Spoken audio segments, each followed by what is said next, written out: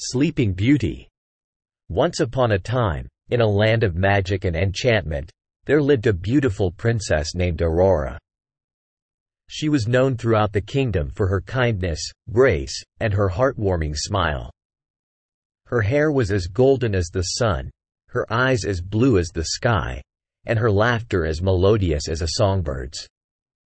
Aurora's story began in a grand palace, where she was born to a loving king and queen. Her arrival brought immense joy to the kingdom, and the king and queen celebrated her birth with a grand feast. As the kingdom rejoiced, 3 good fairies, Flora, Fauna, and Merryweather, bestowed their blessings upon the little princess. Flora, with her red gown and her magical wand, gave Aurora the gift of beauty.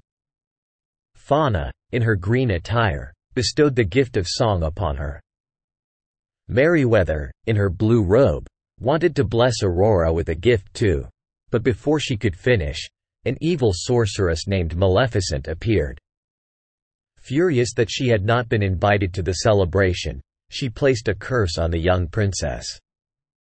Maleficent declared that on Aurora's 16th birthday, she would prick her finger on a spinning wheel spindle and fall into a deep sleep from which she could only be awakened by true love's kiss. The kingdom was filled with sorrow, and the good fairies were determined to protect the princess from the curse.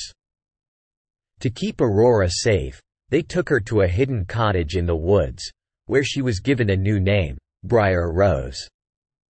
There, she lived a simple life with the fairies as her guardians, and she was told nothing of her true identity or the curse that hung over her. Years passed, and Aurora grew into a lovely young girl. She had a deep love for the forest and all its creatures. She would sing and dance with the animals, and they, in turn, became her dearest friends. On the eve of her 16th birthday, the fairies decided it was time to reveal the truth to Aurora.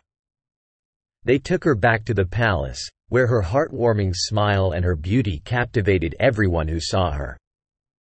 But as the evening wore on, Aurora was drawn to an old spinning wheel she found in a dark, hidden room. Despite the fairies' warnings, she pricked her finger on the spindle and fell into a deep, enchanted sleep, just as Maleficent had foretold. The king and queen, filled with grief, placed Aurora on a bed of flowers and wept for their beloved daughter. The good fairies knew that Aurora could only be awakened by true love's kiss, and they set out to find the prince who could break the curse. Prince Philip, a brave and kind-hearted young man, was the one who had met Aurora in the forest and fallen in love with her as Briar Rose. With the fairies' guidance, Prince Philip battled through thorns, defeated Maleficent in her fearsome dragon form, and reached Aurora's side. With a gentle kiss, he awakened the princess from her deep slumber, and her eyes sparkled with love as she looked at the prince. The kingdom rejoiced, and Aurora and Prince Philip were married in a grand and joyous ceremony.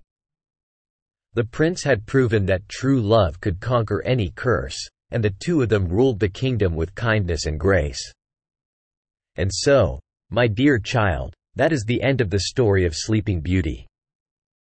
It reminds us that love and courage can overcome even the darkest of curses. Now, close your eyes and let your dreams carry you to a world of magic and enchantment. Good night, and may your dreams be as beautiful as Aurora's heart. As always, visit us at www.readthetale.com for all your favorite tales and stories.